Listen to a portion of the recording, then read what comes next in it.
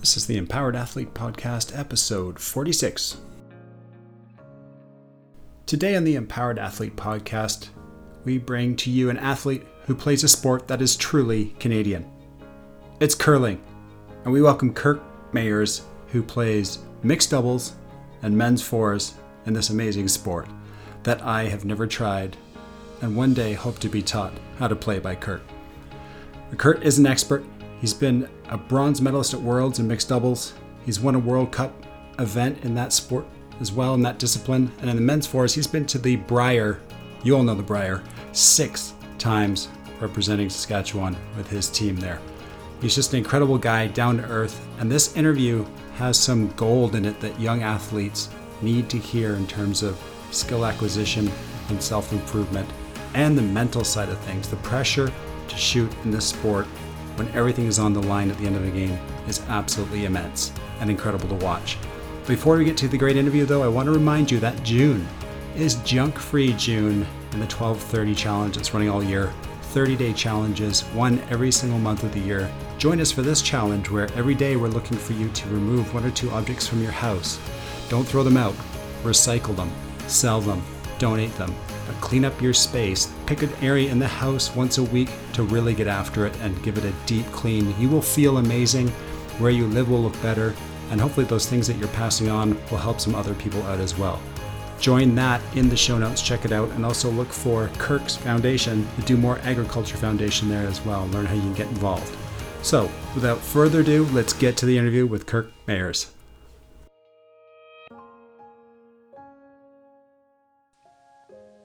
Hello, everyone. Welcome to the Empowered Athlete Podcast.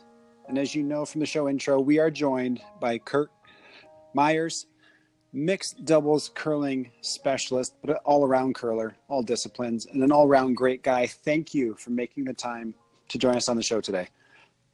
Thanks for having me, you guys. This is pretty neat. I'm among pretty special guests here, so I'm honored to be a part of it. Thanks for having me. Yeah, we are excited to have you. We haven't had any curling athletes on, so we want to hear all about what you do. And I think that if, some of our listeners aren't necessarily Canadians are more familiar with curling, maybe some Europeans as well, but you will, give us the behind the scenes kind of inside scoop. We'd love to hear all that stuff, but, go back for us. Tell us a little bit about how you got going into curling. Were you in other sports first? Was there always a love for curling? What was it like for you? I got a lot of curlers kind of seem to get into it, high level curlers anyways, through their family and their parents. And my dad was a high level curler kind of through the 80s, was on one of the best teams in Canada. And of course, like many small boys, you want to be like your dad. So that's what got me into it. I just wanted to curl. I wanted to be like my dad. And he wanted to let me grow up a little bit before I got into it. But I think the story goes I was throwing a temper tantrum on the kitchen floor when I was 7 because I wanted to go curling. And he finally gave in and took me out to it. And really my love for it hasn't wavered since. I've played since I was 7. I quit hockey when I was 13 to focus a little more time on curling. And I've been going at it hard since. And I played many other sports growing up. I played baseball. Like I said, I played hockey, soccer. And then really, I grew up in a town of about 200 kids in our school from K to 12. So we all had to play all sports. Otherwise, we couldn't field teams. Yeah. So it was one of those stories that you kind of played all the sports growing up and you enjoyed it and you loved it. But at the end of the day, when I graduated high school, really focused on curling from there on out. So did conversations at the dinner table revolve around strategy from a young age, or did you talk about all kinds of things at dinner? Or was it curling focused? It seems to be curling focused even to this day. It seems every conversation we have with the family, it's based around curling. I play on my men's team. I play with my brother, and my dad coaches us. We can't seem to get away from it that much, and it seems every time we get together, we're talking about curling, and doesn't seem to stray away from that too much. I kind of feel sorry for my mom sometimes, but she's been around it so long, she now likes it too. So it's kind of what we pride ourselves on, and we enjoy it and we love it, and it brings our family together. So it's pretty neat. That is awesome. So when you talk about your family, this is small town Saskatchewan, is that right? That's right. Yeah, that's the hotbed of curling. That's for sure. It seems every small town has a curling rink, and it's where everyone goes all winter. So, but yeah, I grew up in a town. The town I actually grew up in, I think, has about 60 people in it. And then I went to school in a town about 10 minutes to the west, and it's got about 500 people in it. So we grew up in a small area of Saskatchewan. And what was the town? St. Gregor. So that my hometown is officially St. Gregor. I learned to curl in where my high school and school was in Munster, and then most of our groceries and most of my curling actually took place in Humboldt, Saskatchewan. Wow, wow. And then how many siblings do you have? Just one, just my brother, my older brother. So and we've been curling together now for we've played together when we were kids, and then a few years through juniors, we kind of went our separate ways for a little bit. Actually played each other in the provincial final to go to our first national championship, which for curlers in Saskatchewan is a huge deal. I mean, we play some players play their whole life for the opportunity to wear what we say is the green jacket, so the Saskatchewan green jacket at a national championship. And when my brother was 20 and I was 17, we played in the provincial junior final against each other for that first green jacket. And I remember that was a pretty crazy experience for our family. And he ended up winning, but I can't imagine how my mother felt. She must have been torn into pieces on who to cheer for. But looking back, it's all fond memories. And then now my brother and we played together for about, I guess this is our 8th or 9th year since we've been in men's or senior level play. So. Wow. Okay, so between all those other sports, we're talking hockey and soccer and just everything else that you're adding to the team volume. What was it about curling that really made you fall in love with it? Like, what was the thing that made you really want to keep pursuing it versus the other sports? That's a really good question. I think as I've got older, I've started to recognize those things a lot more. And whereas it seemed when I was younger, it was more, I just kind of went with things, and I necessarily didn't think a whole lot about why I was doing certain things. And I think a lot of it at the time, honestly, was the fact that, it was kind of a family legacy. We were curlers, and that's what we did. And that was what was going to be for me. And I never, ever got that feeling that I was pushed into it by my family, by no means, or by my dad. It was just kind of something I was proud of our family to be a part of. And I wanted to continue that. So I think that might've been, and the other side of it is, maybe good or bad, but I was better at it than other sports. I was never going to make it to the MLB, or I was never going to make it to professional soccer. But I knew at a young age I had a really good chance to be really, really good and do something special in curling. So that was kind of why I stuck to it then. And now people ask me why I play and why I love it. And now the answer is easy. I love the feeling I get in big games, the pressure moments, the nerves that you get in big, huge curling games when everything's riding on that last rock, and either you're throwing that rock or you're sweeping that rock, and the nerves that are flowing through your body it's a feeling you don't get anywhere else in life. So it's pretty special to be able to get to experience that throughout the winter, and that's why I love it to this day. That's why I play now. It's for those feelings of those nerves that you get in those big moments. So when you were little, you're younger, maybe in between those ages of, I don't know, say 7 to, and you're getting those pressure moments, and because there's so much accuracy involved and technique involved, and then keeping a cool head, that mental focus. How did you manage it at those ages without the meltdowns that would typically happen for that childlike mind? What made you still like it? Because that might be a time where that's a real turnoff for a kid. But there's a lot of that seemed to be the thing that drew you, or maybe you could manage it better than your peers. Like, what was different about you versus other people? Yeah, that's a really good question. I think it's a trial and error thing.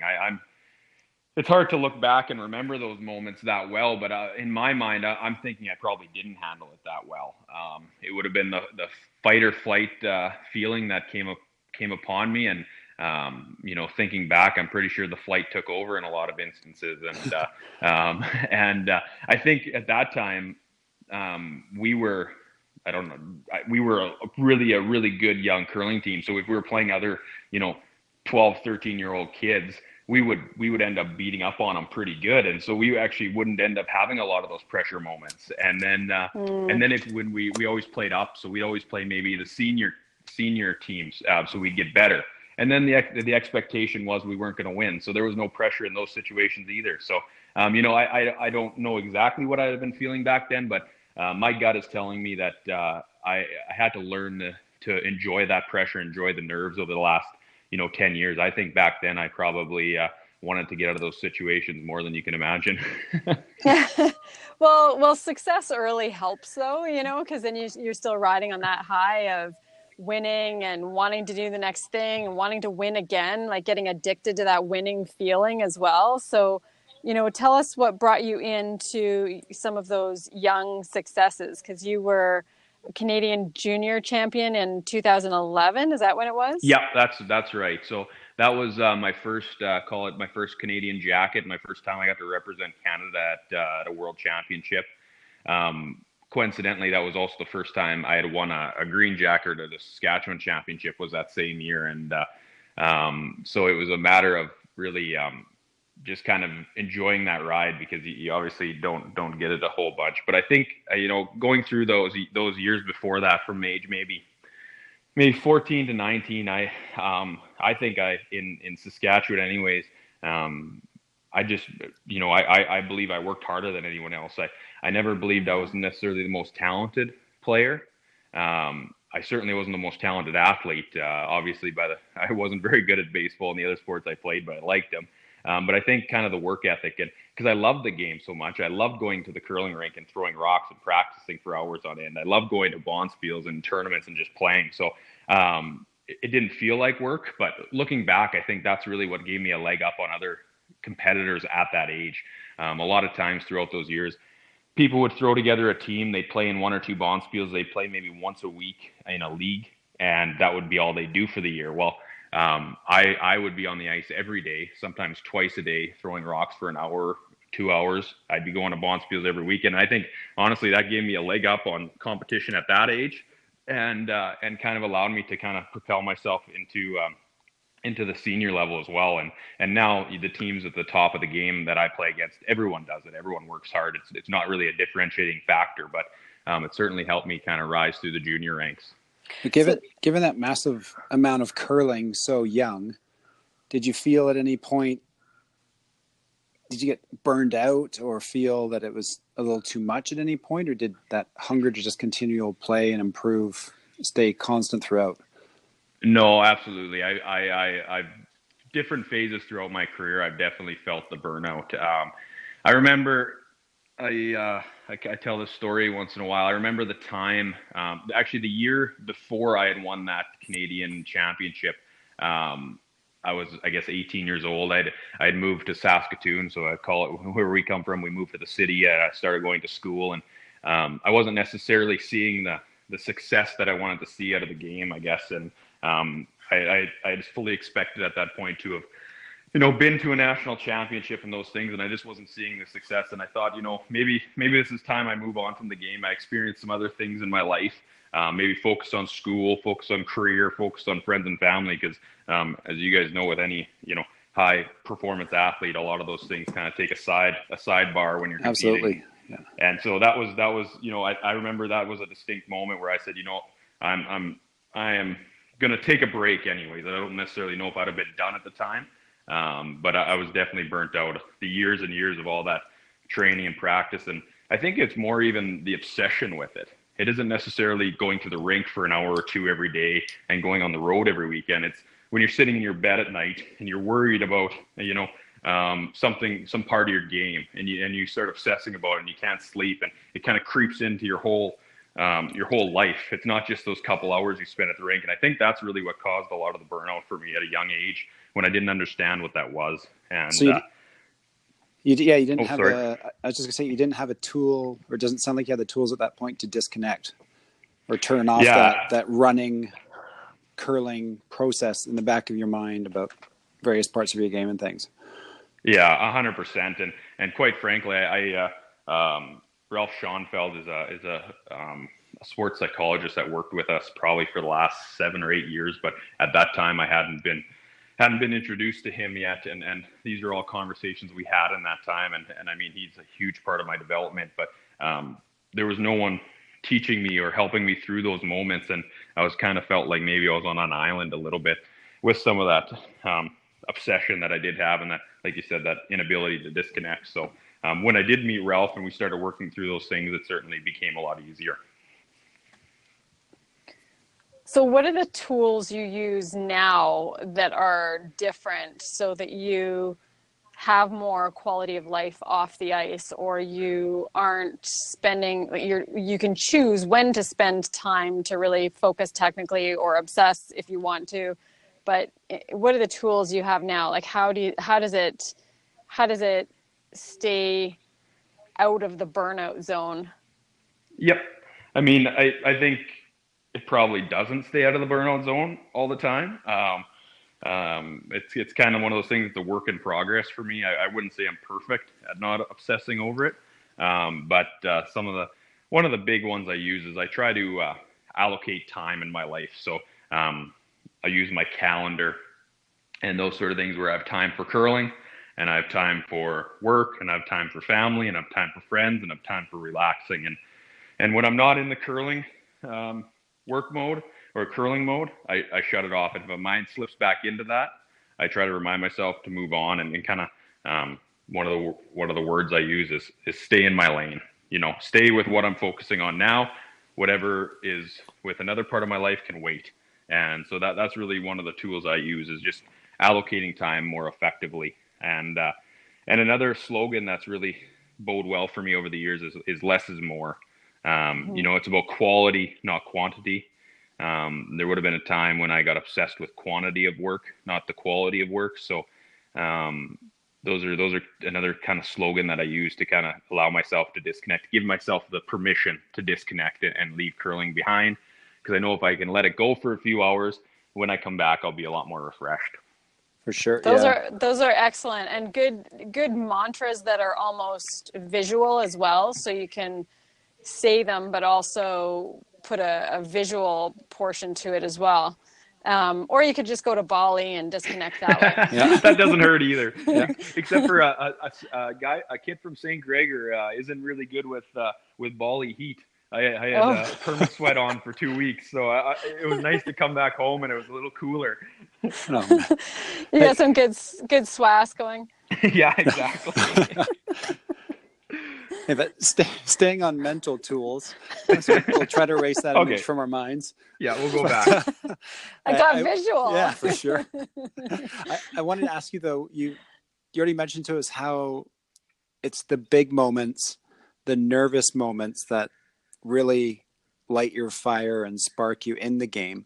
So let's talk about what tools you have in play in those moments of crucial games because for me, watching curling, I see it as different. I'm a volleyball player, in other sports, before the big moments, there isn't always a lot of time to think. You have 8 seconds to serve the ball in volleyball, 8 seconds. You've got, you guys will be staring down a shot, debating which shot you're going to make. And you have, minutes where you're thinking about this shot. What tools do you have? What's going on in your mind? How do you deal with that? How do you execute and perform? Yeah, that's obviously always a work in progress as well. But one of the things like I've really learned about myself is when I can get excited and nervous is actually when I can perform really well. So it's some people need to kind of revert their mind and change what they're thinking about and go back to maybe thinking about what the ice is doing or what they need to accomplish. Whereas I really allow myself to feel the nerves. I really allow myself to feel the excitement. And I've learned that about myself. And quite frankly, it's what's helped me be very successful. I've learned that when I can feel those nerves and when I can encourage those nerves and let those nerves come into my body, I think it allows me to have a higher higher focus ability. It allows my brain to kind of go into overdrive and get that next level of focus, that next level of precision that I need to be really good. So for me, it was just a matter of learning that I don't necessarily need to do much different. I have to allow those nerves to come in and allow that to be who I am right now, and try not to overthink what needs to happen. I just started skipping this past season, and as a skip, the game rides on you. You either make the last shot for the win, or you don't make the last shot and you lose. It's really that simple. And the first shot I had for the win this season, I got thinking in my head as I was going down the sheet to throw the draw. It was a really easy draw to the 8-foot for the win. And I thought, oh my goodness, this is what the thought in my head was. Oh my goodness, I'm so nervous that I'm excited. So therefore, I am going to kick out of the hack harder than I think I'm going to, because my nerves are pumping. Right. And I'm going to throw it heavy. So what I did, of course, was I overcompensated and I threw the rock, probably halfway down the sheet or something. Like, it wasn't even close. And after that moment, I realized that, for me, it's not necessarily about changing what I'm doing or tricking my mind. It's about allowing my mind to be what it is, and just allowing those nerves to come in, because that's going to help me focus and help me be more precise. So that was a work in progress too, but it's a pretty comforting thought when you think about when you're going to play to go to the Olympic Games, or you're going to go play to maybe win an Olympic gold medal one day, to know that in those moments when you're going to be so nervous that you can't even believe it, that you're going to be successful in those moments. So it's a pretty comforting thing to tell yourself. Yeah, it's a really positive spin you're putting on it, thinking that, okay, you're recognizing the nervousness, so you're equating that to excitement and a good thing, and realizing you can use it as a catalyst to more focus, to perform better, instead of treating it as a negative, I'm nervous, what can go wrong. It's that spin you're putting on it. Do you have any thoughts on that, Kari? I know you've... Well, it's a real, I agree completely, like a real acceptance of your state.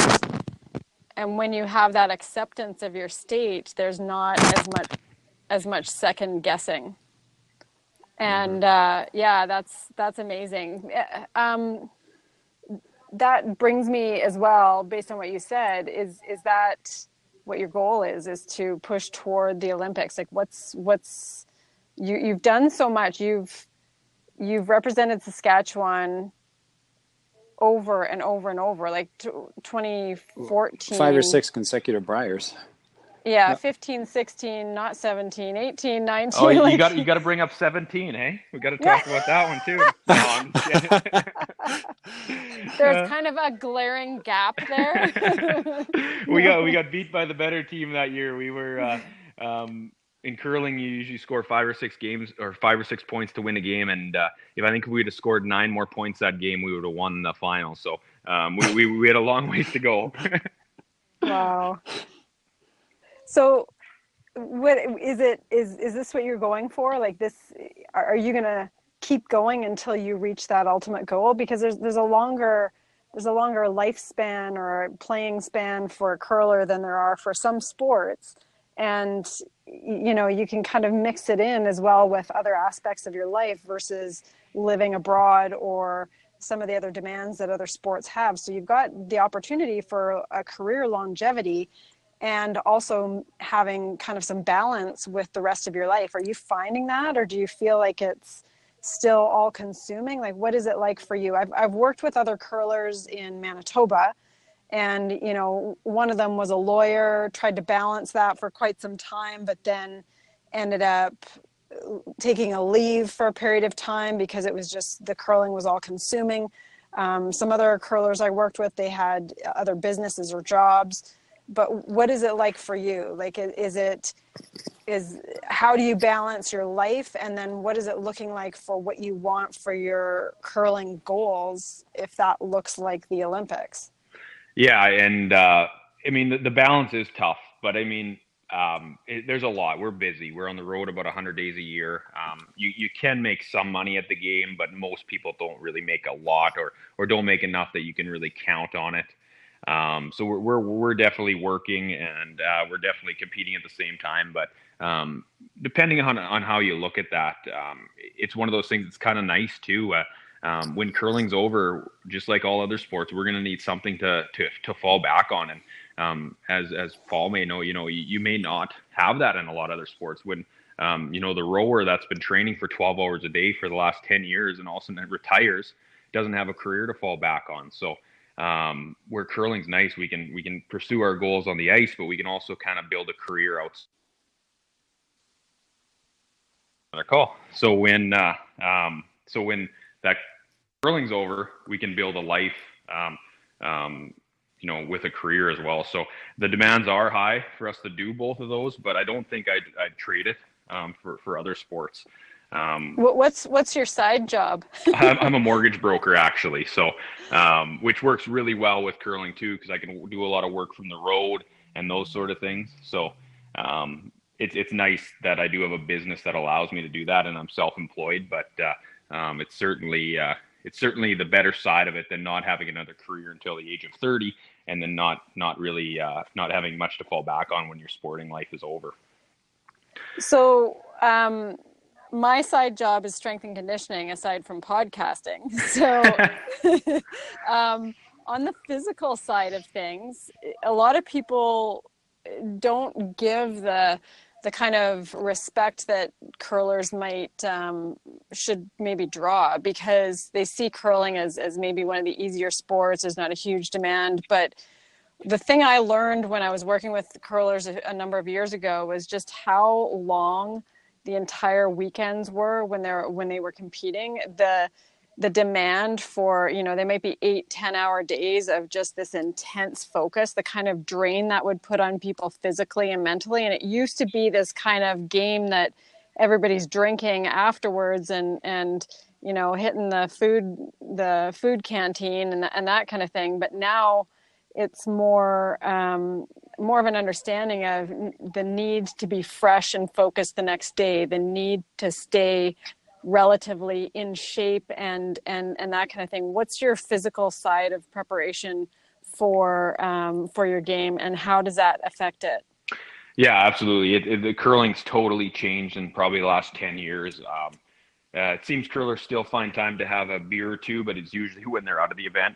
So whether they've won it or they've lost out, there's still that camaraderie in curling among all the teams and players, which is really neat and something that's really special, I think, to our sport. But yeah, the training level has skyrocketed in the last 10 years. And I mean, it's just for what you said there. We could be on the ice for, we could be playing 3 games a day, 10 end games, which are about 3 hours, but the practice starts about an hour before the game. So we'd have 3 games a day, 4 hours a game, so we'd be on the ice for 12 hours a day, and you'd be walking up and back all day, and then you'd be sweeping at 30-second intervals as hard as you can with, like you said, with that intense focus. So I mean, the demand on curlers is huge. It's a lot more than people would think watching the game or expect. So we spend every day we're in the gym.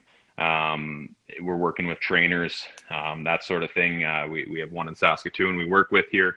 And then the nutrition side as well. We probably don't focus as much on the nutrition as we should, but we do work with a nutritionist that kind of sets up meal planning and times to eat and what to eat when we're on the road, as well as kind of learning what our body needs when we're in that preparation phase at home too. So people don't expect it out of curlers, but it's absolutely a piece of the puzzle that has been added to the game in the last 10 years, and it's becoming more and more of a focus for players, it seems, as we go here.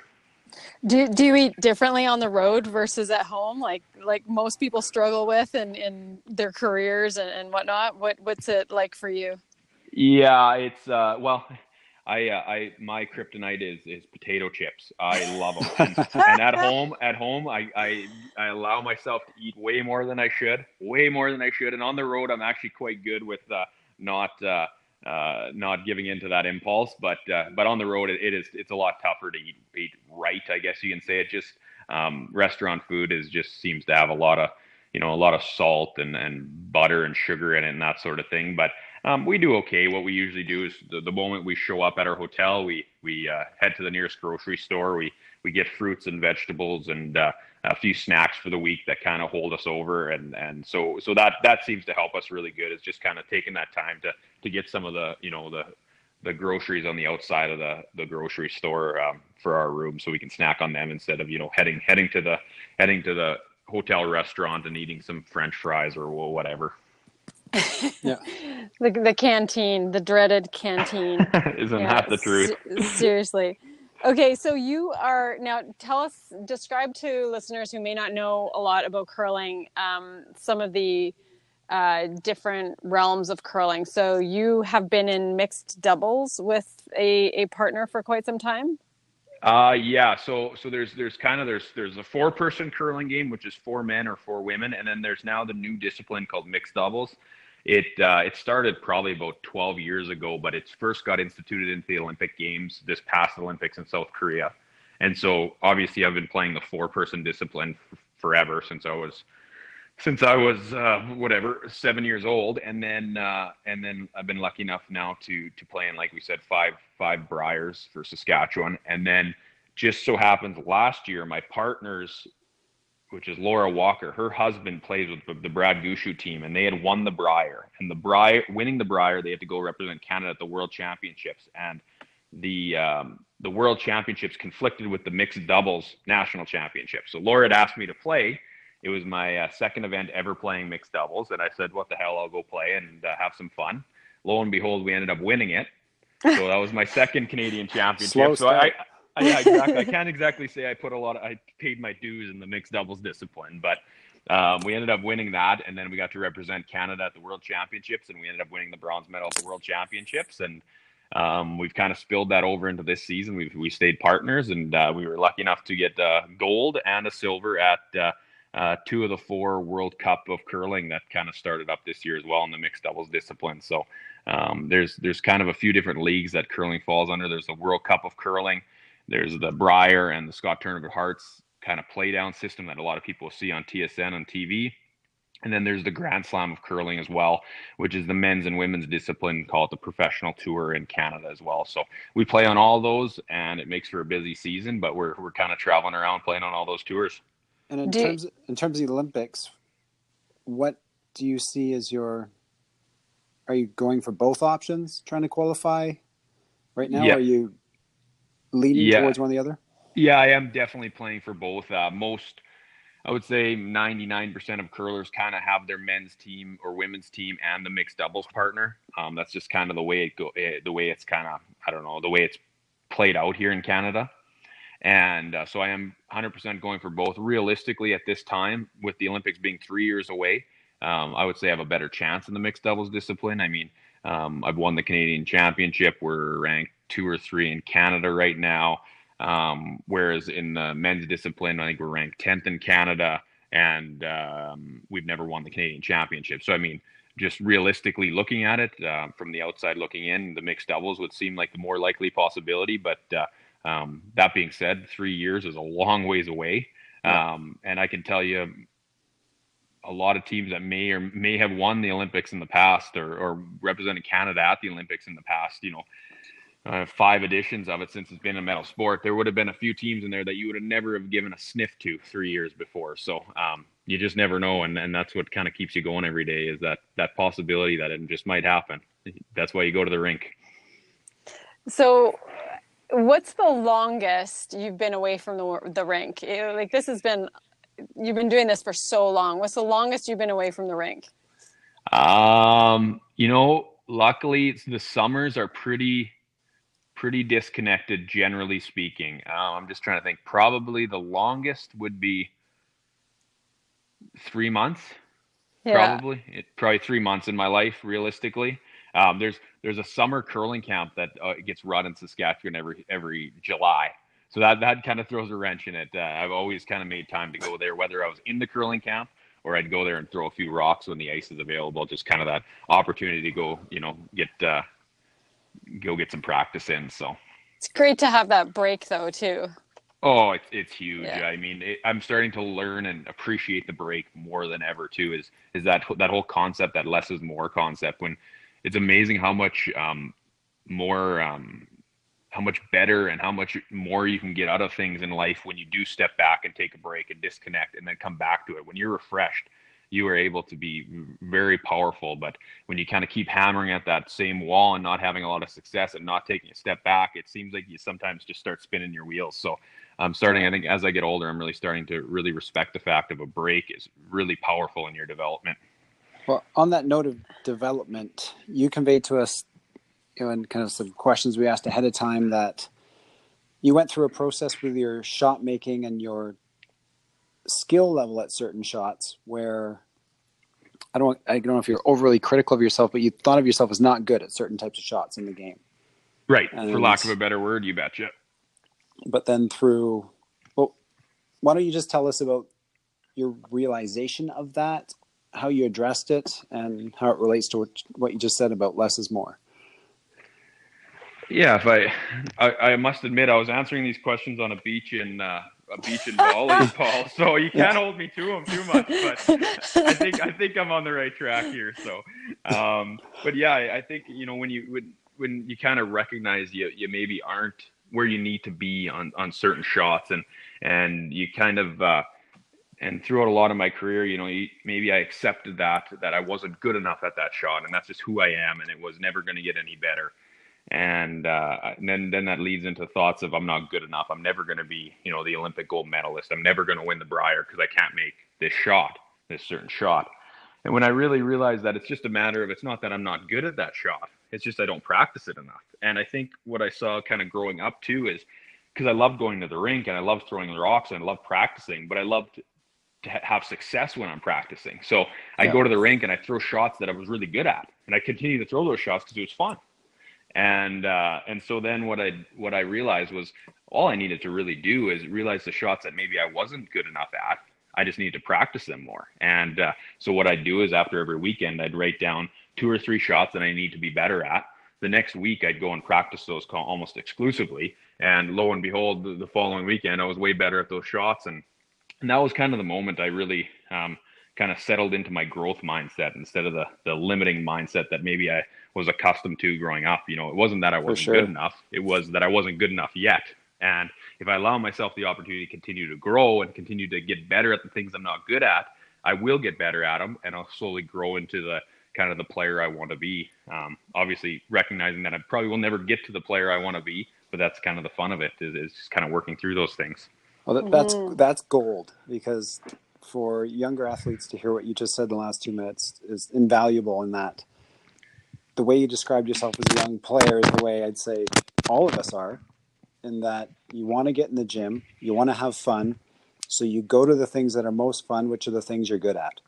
Mm-hmm. And then realizing that to improve, it's that disciplined practice of focusing on the weaknesses, and obviously that's where a good coach can come into play to steer a young player in terms of working on those things. But just that instant gratification of hitting your favorite shot on the floor on the basketball court that you're going to, okay, that's great, but it's not going to help you in the game when that spot's not available.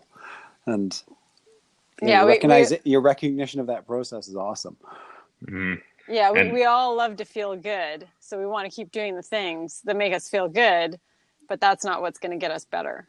Yep. No, you're exactly right. And I just got done reading a book a little while ago. You may have read it. It's called Grit. Yeah, it's a great one. Yeah, she's fantastic. Yes, and when they talked about how really this focused practice you need, and how actually humans are probably only capable, I don't remember the exact details, don't quote me on it, but say an hour a day of this high intensity focused practice we need.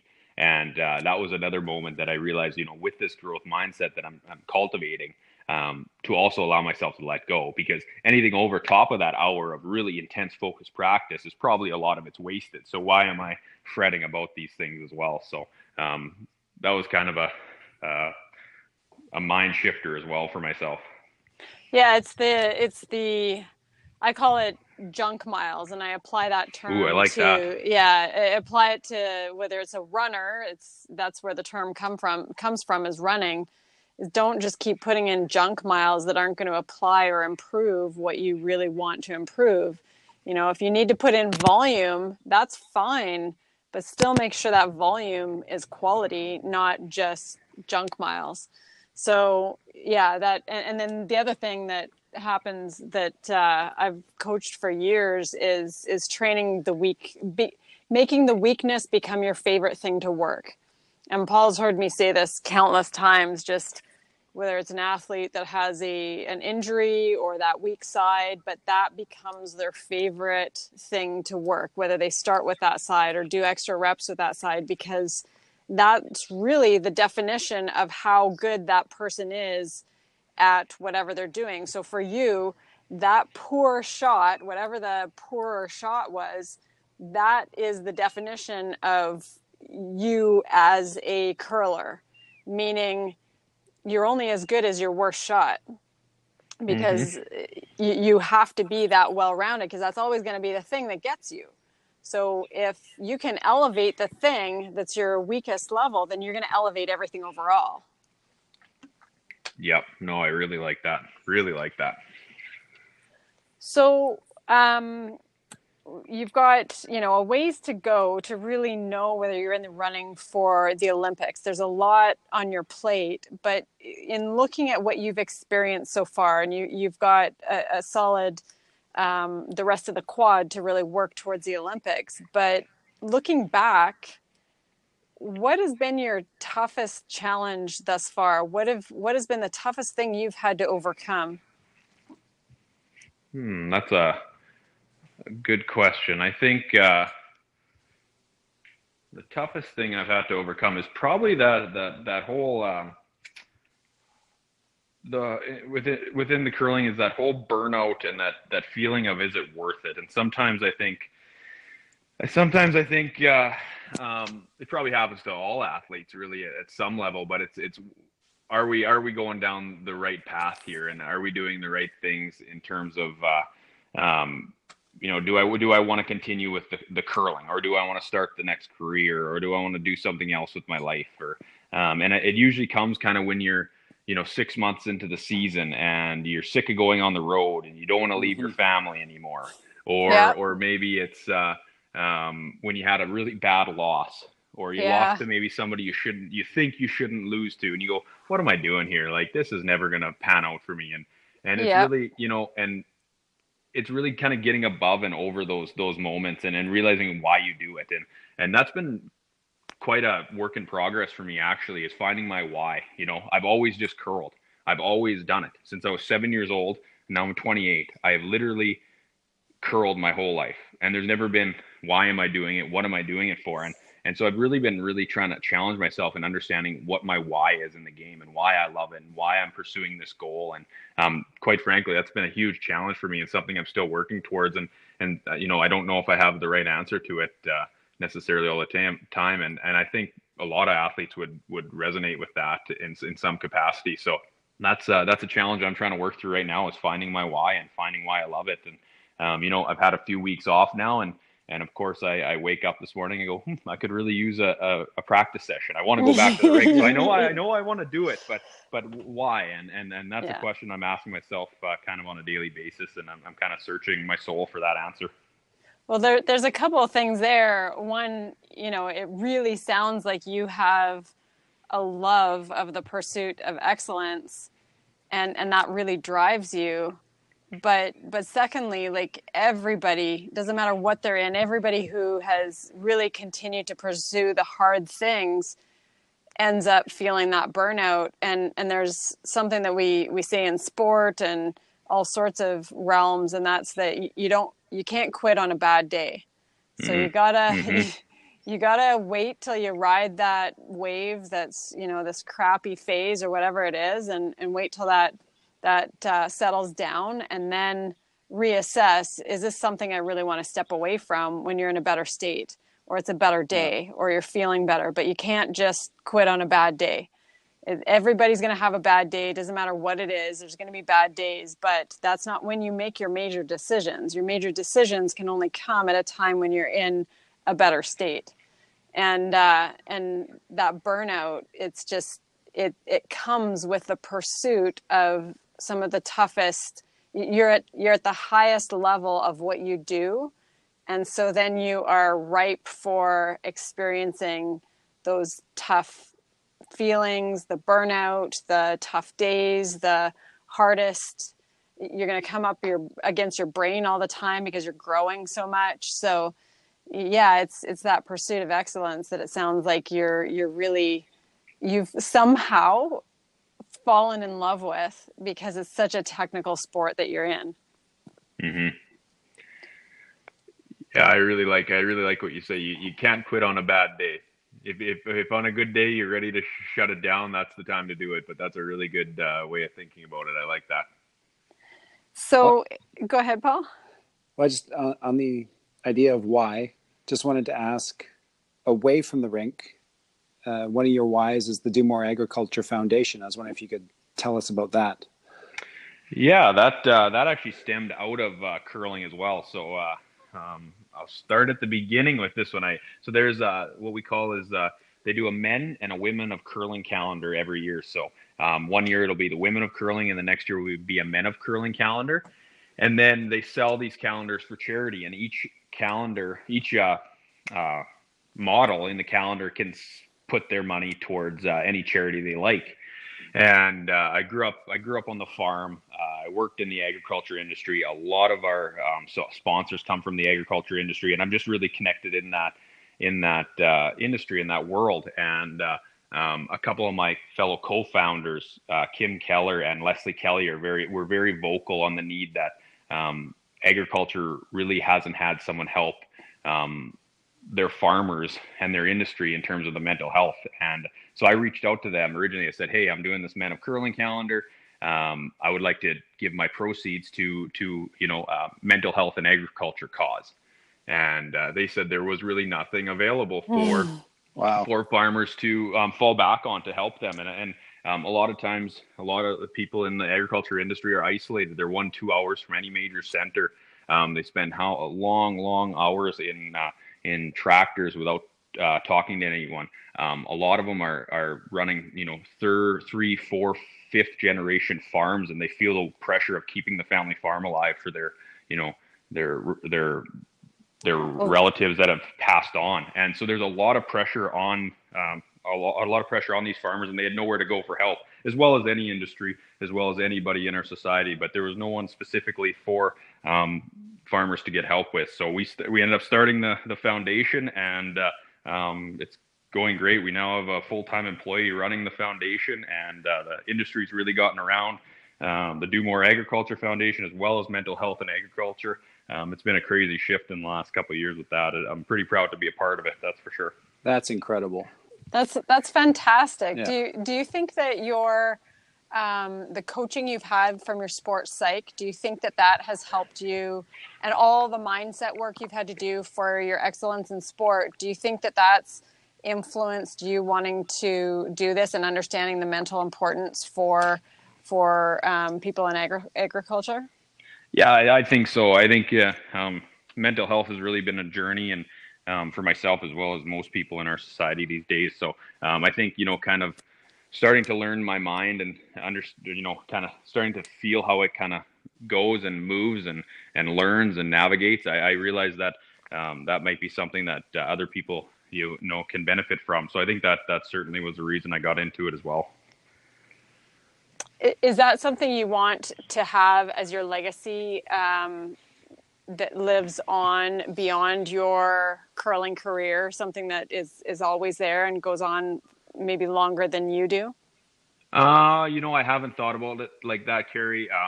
Certainly I hope it does. I've been lucky, like I said, Kim Keller, Leslie Kelly, and Himanshu Singh are the other 3 co-founders. They have done so much work. I must admit I haven't done as much as I should have, or maybe not nearly as much as them anyways, because I've just been on the road so much.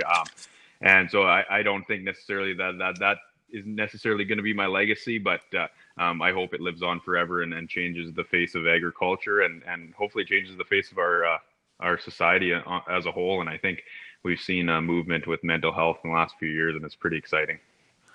That's really amazing. Yeah. Well, you can keep being the pretty face on the calendar, though, too.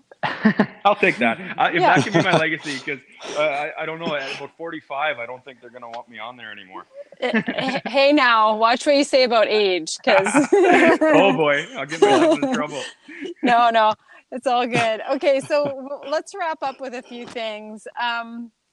for young and up and coming curlers in the sport, what little bits of advice or little tidbit might you want to pass on to them? Find what you love and do it. If that's curling, just go with it. What I told to a young curler a few years ago, she was just getting out of junior. She had an amazing junior career. She had represented Canada at the World Junior Championships, getting the bronze medal. And she said, what advice do you have for me? I said, take your time. I said, you don't necessarily need to go and win the Scott Tournament of Hearts, which is the ladies national championship tomorrow. Curlers peak at about the age 35.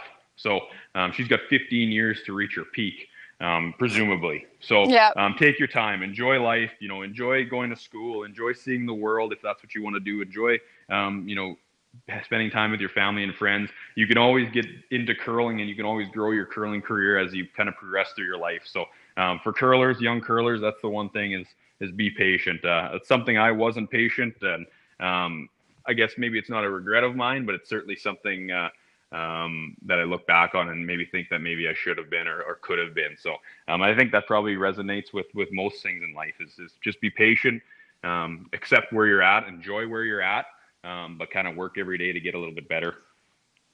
Nice. Great advice. And for you personally, do you want to or be the best? Ooh, that's a good one.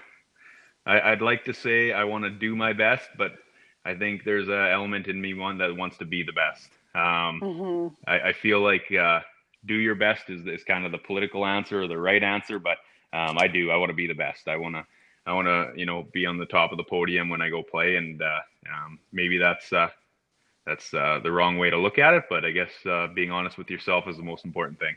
Oh, it tends to be the competitive nature in the top in sport. That's for sure. We see that all the time. And is there something that might be interesting about you that you can share with people that most people may not know about you? I don't know if most people necessarily don't know this about me, but a passion of mine is I'm going to say is small business. I love. If I want to have a really engaging conversation with someone, it tends to be about curling, or it tends to be about a small business they own, run, or have been a part of in the past. So I'm not too exactly sure why I love that so much, but I love to hear people's stories and how they grew businesses and kind of where they're at in their small businesses. So that's definitely a little love of mine. Does that make you a Shark Tank fan then? I don't Dragon's watch Den. Dragon's Den and Shark Tank were the shows I used to watch all the time. I don't anymore, I must admit, but I did love those shows. Well, we'll have a good small business conversation at some point. There, right on. I like it. So just some fast little questions about you personally. We know you love chips. Are there any other favorite foods that you have? Hold on. What flavor of chips? Oh, Because I have to say that for Christmas, I was given a bag from Kari of black truffle seasoned potato chips that were out of this world. That makes you sound like a chip snob right there. You just became a chip truffle, snob. eh? Yeah. Right. But Kirk, I'm like you. If I have a weakness, it's for salty, and chips are really tough to resist. So we don't really have them in the house because you hoarded those for I know. 3 months. 3 months those sat there collecting dust. Well, you didn't want to spoil the treat. Yeah, I don't know. I wanted to really savor them. So, but what's your favorite flavor of chip? Oh, anything Miss Vicky's. That is my go-to. That is good. I got to live off Miss Vicky's. Good. So. Kettle style for sure, all the way. Okay, now what do you eat besides chips, you guys? I do mix in some vegetables and some chicken once in a while. Nice, nice. Okay, dessert. I love dessert. So, what's your favorite dessert? I like a good cheesecake, like even just a plain cheesecake or maybe a blueberry cheesecake, something like that. I think would be my pick. Nice. Okay, what about favorite movie? Are there any curling movies? There is a movie called Men with Brooms. Have you guys ever heard of Men with Brooms? I have not. It's actually not bad. Like Leslie Nielsen is in it, and oh geez, that's awesome. There's another quite big Canadian actor that kind of stars in it. I forget his name, but anyway, it's not bad. It's actually a pretty decent movie, but that's not my favorite movie. I'm going to go with Dumb and Dumber. I watched that on the plane ride home. Oh my gosh. That is a classic. Yeah. I have so many lines from that. So you're saying there's a chance. I could live off their lines. They're so good. That's right. That's right. Love that movie. And what about, do you have a favorite book or a book you'd recommend? Ooh, Grit. I think just because I read it recently, I'm going to say Grit would be a good one. I would recommend Grit. I'm going to go with that. Okay. And then what else? So when you're not curling and you're not working and you're not in Bali, what do you like to do? I make it sound like you go to Bali all the time. just once, I swear. Yeah. Honestly, I hang out with my partner, Claire. We like to, just kind of, she's the one that pushes me to get lots of exercise. So we golf, we hike, we walk, those sort of things. We like to enjoy good food and maybe a drink. But honestly, that's kind of what keeps me busy. Between work and curling, there's not a lot of extra time, and the extra time I have, I like to spend it with Claire. So that's kind of what I do. That's great. That's great. And then one last question here, just of your favorite things. What about music? I'm thinking of curling a little bit differently than other sports. A lot of athletes get their pump up tunes right before a match or even workouts, that kind of thing. Do you do that? Do you have favorite music that you kind of use to get you in the right mental state? I do actually. I do listen to a lot of music before I play. It's that same thing as I've found I play better when I'm kind of jacked up and excited. So I use music quite often before games to get pumped up. But in terms of like a genre or like a band I use, it's like flavor of the week for me. My playlist is a complete schmozzle of every kind of music, whether it's heavy rock, metal, country, pop, all of it, rap. So I listen to anything that kind of feels good on me at that moment. So I can't exactly give you an exact one, but probably a little more country than anything. There you go. Well, that's Saskatchewan, right? Middle of the country. That's right. There you go. That's all good. Well, I think is there anything else you want to add before we wrap up? No, that's awesome. I appreciate you guys having me. That was a load of fun. Hey, one quick question. So great. One last one. Where can people find out more about the Do More Agriculture Foundation if they want to contribute or get involved in some way? You bet. You can go to domore.ag. That's the website. And then we're also on Twitter, Instagram, and Facebook at Do More Ag. So you can check us out on any three of those as well as the website, and you can kind of see what we got going on and what we're kind of what we're trying to do throughout Canada, and check it out. Yeah, thank you. And then what about your people to reach you personally? Is that you have an Instagram handle, a Twitter handle? Yeah, Instagram, Twitter, and Facebook, same thing. On Instagram, I'm K Myers, and on Twitter, I'm Kirk Myers. And then our curling team is Myers Curling on Twitter, and Instagram is Myers Curling, and Facebook is Myers Curling as well. So you can check us out on there.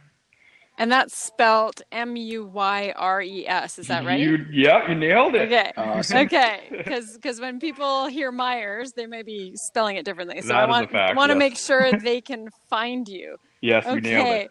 Especially if they need a mortgage. That's right. Right. There you go. Yeah. Give me a call and I can hook you up. So much all in one person.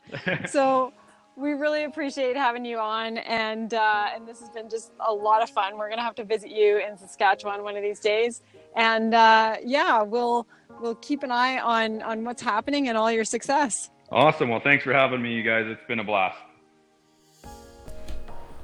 Hey everyone, thank you so much for listening to today's show.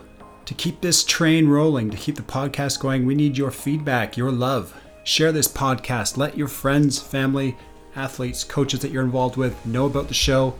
Reach out to us at any time at pd@empowerconditioning.com with your feedback of people you'd like us to interview and your thoughts about what we are talking about on the podcast. Wherever you are listening, have a fantastic day, and thanks again for joining us.